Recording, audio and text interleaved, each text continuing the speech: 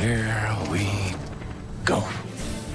Here's Johnny. I'm Batman. You talking to me? Bob. My name is Inigo Montoya. You killed my father. Prepare to die. Don't say that!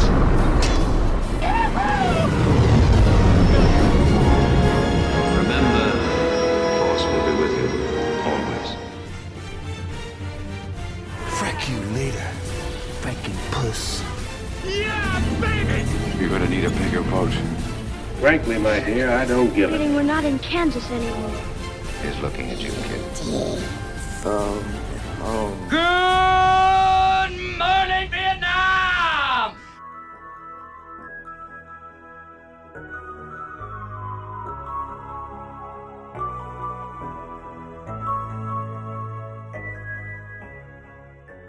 Welcome to episode 4 of the Moment After podcast. I would usually be accompanied by Klein and Chris, but tonight we have a very special guest. We have my wife. Her name is Jamie. Say hello, Jamie. Hello there. All right. She's cute. So, tonight we are going to be talking about The Little Mermaid, the 2018 version that's an indie film. This was written and directed by a guy named Blake Harris. It stars Poppy Drayton as Elizabeth, who's also the Little Mermaid, William Mosley as Cam Harrison, who's going to be essentially your prince, Armando Gutierrez as a guy named Locke, and a number of other people, but these are really your main players. So like I said, this is a retelling of The Little Mermaid, but it's after everything happens from the Disney movie, right? So she gets her legs, the prince doesn't fall in love with her, she can't find love, and the wizard whom she sells her soul to ends up taking control of her. And he goes around selling this magic water that she swims in. He calls it mermaid water, and he also makes a circus around it, like a freak show almost. And it's all set in the deep south of Mississippi. So, Jamie, what did you enjoy about this movie? I enjoyed the opening scenes because of the animation they showed of the old school, what we're all used to, The Little Mermaid, and the way they told that story, retelling that story anyways, was a good feeling, bringing back your own childhood.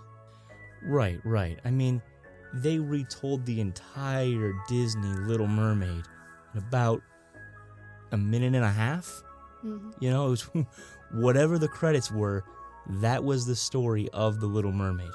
Granted, they used different names, like instead of Ursula, they used Wizard and some other things like that. Was there anything else you liked? Well, pretty much after that, it was kind of confusing. Right, a little confusing. The things I enjoyed about this movie were the credits. I thought the credits were fantastic. They were beautifully animated, and just the drawings on them were really nice to look at.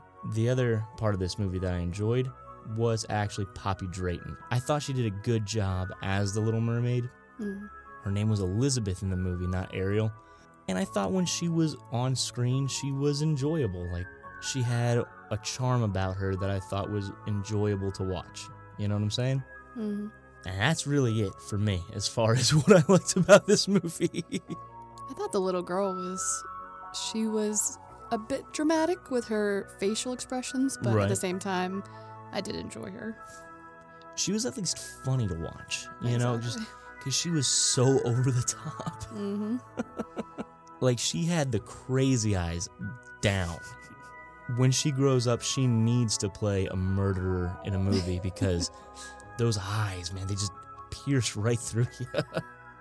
Yeah, that's true. But she was good. She was enjoyable to watch when she wasn't insane. I was trying to see if I could remember any other characters I liked. Well, now that you bring that up, I enjoyed Locke, who ends up being the wizard in the end of the movie. Listen, I know it's a spoiler. Don't even worry about it. Like, it's really not that big of a deal. I enjoyed him when he first appeared, right? I thought he was interesting. I thought he looked cool. He was the ringleader of the circus. And I thought he had a little bit of a menacing appearance, which is what you want from your villain in a movie, you know what I'm saying? Then he started to talk. And the more he started to talk, the more you realized that this guy's overacting in a big way. Mm-hmm. It is insane. It's the kind of performance where he says something, where he jabs his finger in the air, and then he stares at the guy for a good 30 seconds after he has made his point with his finger in the air and his mouth open. He just gets so silly that he loses any kind of menace that he has. I almost think it would have been better for them to have him not so as present in the movie, more of an ominous figure. Mm-hmm. Instead of, they had him very much always right there in the center of different scenes, but at the same time, the way that he presented himself was almost, as you said, it felt more comical or just over the top acting, where you're like, I can't take you serious enough that you're my Ursula in a sense, or how they were portraying him. Right, but he was definitely meant to be menacing. He wasn't there for comic relief. He was not. He was funny, but he wasn't supposed to be funny. You know what I'm saying? So that was pretty upsetting for me to just see somebody who I was like, all right, I'm enjoying you, and then just as the movie goes on, you're like, oh dear Lord, stop doing what you're doing. Yeah. And I wish I could say that was the only person that did that during the movie. They really wasn't. So now that we have absolutely exhausted everything we've liked about this movie, let's talk about the things that were bad about this movie. So a second ago, you said that you thought the movie was confusing. What did you mean by that? I would say it was confusing because they had, I would think anyways, a message that was supposed to be conveyed throughout the movie. Okay. But it always felt like they were missing the mark when it came to telling the full storyline. For instance, with her uncle, when they had to go and he was saying, oh, she has these symptoms of coughing, and he gave her medicine, which appeared just to be cough medicine. Right. But he acted like it was some cure-all thing. When he was told by his boss he got a paid trip to go to the circus where this guy had a mermaid healing water. Right. And all of a sudden that circus is in Mississippi, and they end up staying with a lady who is somebody she reminded me of somebody off The Help. Right. It was just that was pretty rough. It's very random, and I don't know. Yeah, this movie is written very poorly. It is jumping all over the place, where crucial details are being left out left and right. Like you said, they don't explain the niece's illness, which her name is Elle, by the way, and the mermaid's name is Elizabeth. It's a small thing, really, but it is annoying to me that your two leads have essentially the same name. That's bad writing. And confusing. Then they do just show up at this random house, and you're like, well, how did they get here? Why are they here? It's just really rough. And they do that throughout the movie. And it's really frustrating if you're trying to sit there and genuinely watch the movie. You know what I'm saying? Mm-hmm. It didn't seem like it had a very good pace to any storyline. Everything was just, it jumped very quickly and rapidly, and I didn't even understand when there was somebody mad, like some of the characters in the circus would be mad at the uncle. You would say to yourself, well, what exactly are they mad at him for? Right. I don't understand what costs these people have for saying, oh, you need to stay out of here. Oh, that's a very good point. Like, they just random characters showing up, literally characters that are integral to the plot, never get an introduction. Yeah, exactly. It's insane. It is written by a madman. For instance, there's a character named Thora. She's played by Shannon Collins, and she is a massive part of the end of this movie. They never introduce her. As a matter of fact, I'm not even sure that they say her name in the movie, because the only reason I knew her name is Thora is because I just looked it up on IMDb. Yeah, when you said that, I was like, oh, that was her name? Right?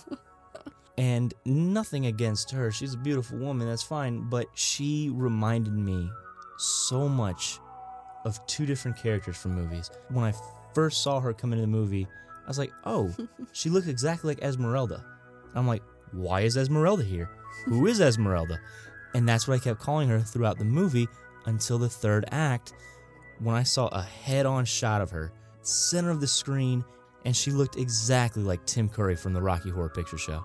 She looked exactly like Dr. Frankenfurter. That's not what you want. It's really not. But then there's this other character in there who's like a wolf man, and he's never introduced or anything. Oh, and he was funny too, which I know that's not what they wanted. Again, it's not what they were going for. Just overacting, you know? Mm-hmm. There's a couple times when he would literally howl to the moon for no reason. Right. No reason at all. So bad. So like Jamie was saying, in the first 2 acts of this movie, scenes are changing rapidly, but you're not learning anything. You're not getting any information. So the movie still seems really, really slow in plotting. And you're like, oh, God, please just move. Please move along. Please keep going. Then out of nowhere, literally out of nowhere, the Thora character, like I said, she's integral to the end of the movie because in the 3rd act, all of a sudden she has telekinetic powers, which are never brought up anywhere else in the movie. Not only does she have telekinetic powers, but she can stop time for certain people and not for others, and she can hold it for miles and miles and miles. It's ridiculous. And yet somehow she does not know how long the hold is going to last. Oh man, this movie. I didn't understand that part when they're running away. She's got the critical moment of that, which I guess is supposed to be the, oh my gosh, what's going to happen next? Because they have the mermaid they're about to showcase. Mm-hmm. And she was able to get her from the mermaid status to her 2 legs. She was able to touch the tank, and that happened where she got her legs back. Right. So she froze time. The conductor of the circus was frozen. All the people, certain people outside the circus was not though. And they were able to get her legs, run out. Then they ask her, whoa, how long is this going to last? I don't know. Like, what? You don't know your own powers? Exactly. You do bring that up, and I will say, I did enjoy that. Whenever they showed the mermaid's legs going from leg to tail or tail to leg, that was incredible. Like, that looked really cool. Mm-hmm. Just the effect on it. You could see the sinew from the tail splitting apart to make the legs. I thought that was really interesting. Yeah. Now we have exhausted all of the good parts of this movie. Yep. Now everybody hates certain movie tropes. You know, some things in movies certain people can look over. Like, oh, you were lying to me? Now I hate you forever, and nothing you say will ever make me happy. That's annoying, but for me, that's one of the things I can overlook. It doesn't matter to me that much. I get it, it's just a way to further the plot. This movie, for the last act of the movie, which was about 40 minutes, showcased the movie trope that I cannot stand. It's when one character says, hey, we have to move fast. I don't know how long this is going to take. I don't know how long this is going to hold. We have to move quickly. We have to not waste time. And then every other character, including that character, does whatever they can to waste as much time as possible. Oh my God. Like I said, literally for the last 40 minutes of this movie, I was screaming at the screen. Just go! Go! Please, God, just go. Stop talking and go. Stop being stupid. I did enjoy watching you as I would look over, and then Bryce just like with his face and his hands up, like, go! Oh my gosh, go! I hate it. I was just laughing. I hate it. In this movie, Thora freezes everybody, says, okay, I don't know how long this is going to hold. We have to go quickly. And they walk out into the circus, and everybody's frozen. I get it. If you want to show the awe and wonder of, oh my God, everybody's frozen in time, that's cool. Honestly, I would be like, holy cow, everybody's frozen. What is happening? Then you remember, oh yeah, we're on a time crunch. We gotta move. We gotta get this thing done. They stood there for a good 2 minutes looking at the crowd frozen. And Locke is standing right there. Go! Go! Then after they got out of the circus, they jumped in this train and were trying to get away from Locke and get back to the ocean. Somehow the bad guys found out that the heroes were on the train, and they chased down the train, jumped in the train with them. Okay, fine. And then the worst action scene I've ever seen shot was shot. Was it bad. not? It was bad. Yeah. They were focusing on the feet, and it wasn't like, oh, I'm gonna kick. It was him shuffling his right foot behind and his left foot forward, but then you're also not showing the action.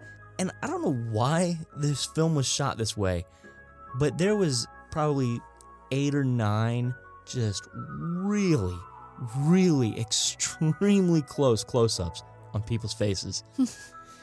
To the point where it looked like an anime, where they only have the eyes and then the rest of the features of the face go away, and it's just that with the face shading, you know? That's true. They did do that. In the middle of an action scene. Why? Why? Yeah. It was a weird scene. And like I said, they did it probably 12 times. 4 of them were with an elephant. And it would cut and then go back to the extreme close-up. Stop it. In this action scene, they kept cutting away from Thora's eyes and going back to the action and then cutting back to her eyes. She wasn't doing anything. Her eyes were just darting back and forth. Am I wrong? No. This movie is crazy. That just added to the confusion, in my opinion. Right? So then they're on this steel train, Oh, man. and the wolf boy throws one of the henchmen through a window and up. So instead of going just directly out the window, he goes through the window and up and hits the train. And when he hits the train, just a whole chunk of it gets ripped off. Also, she had a part in that too, though. Thora, is that her name? Yeah. I saw they closed up on her, unless they were just closing up on her for no reason, but it looked like she was doing something with her eyes to help to make him go through the metal. Oh, really? That was my takeaway from it. Unless there was just a pointless angle camera at that point. But it seemed like she was darting, like she was doing that telekinesis thing that kind of aided Wolf Boy in that attempt to get the guy out the train. Well then, I stand corrected. Because I was so annoyed by that. I was like, this little wolf boy ain't strong enough to throw a man through a steel train. Right. You're insane. Whenever the little girl, like I said, her name is Elle, would get overexcited, she would start coughing. And they're in a truck driving to the ocean after they've gotten away from Locke once before, and she starts coughing. Everyone's in the truck. Everyone's driving. Just keep going. Just keep going.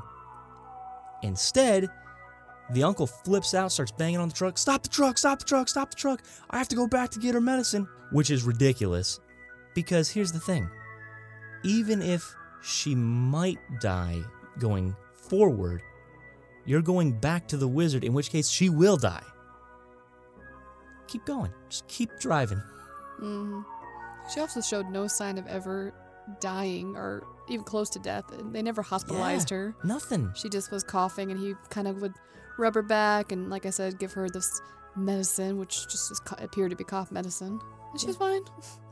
She just had a really bad cough. That's what it seemed like. They were overblowing it a lot. Yeah.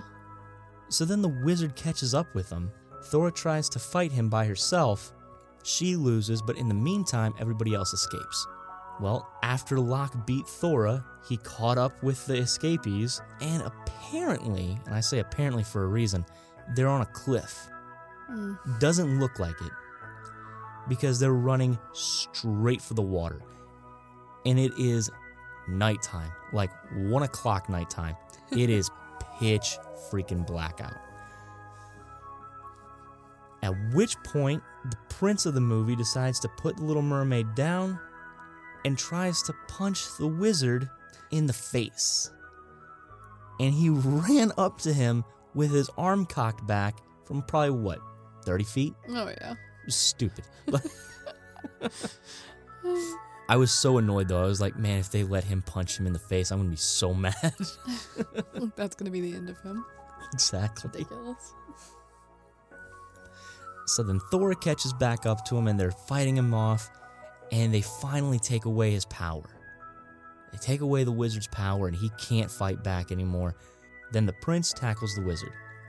Now when you tackle somebody, you go through them and the person falls to the floor relatively close to where they were. You know? Please tell me what happened. I would love to hear it from you.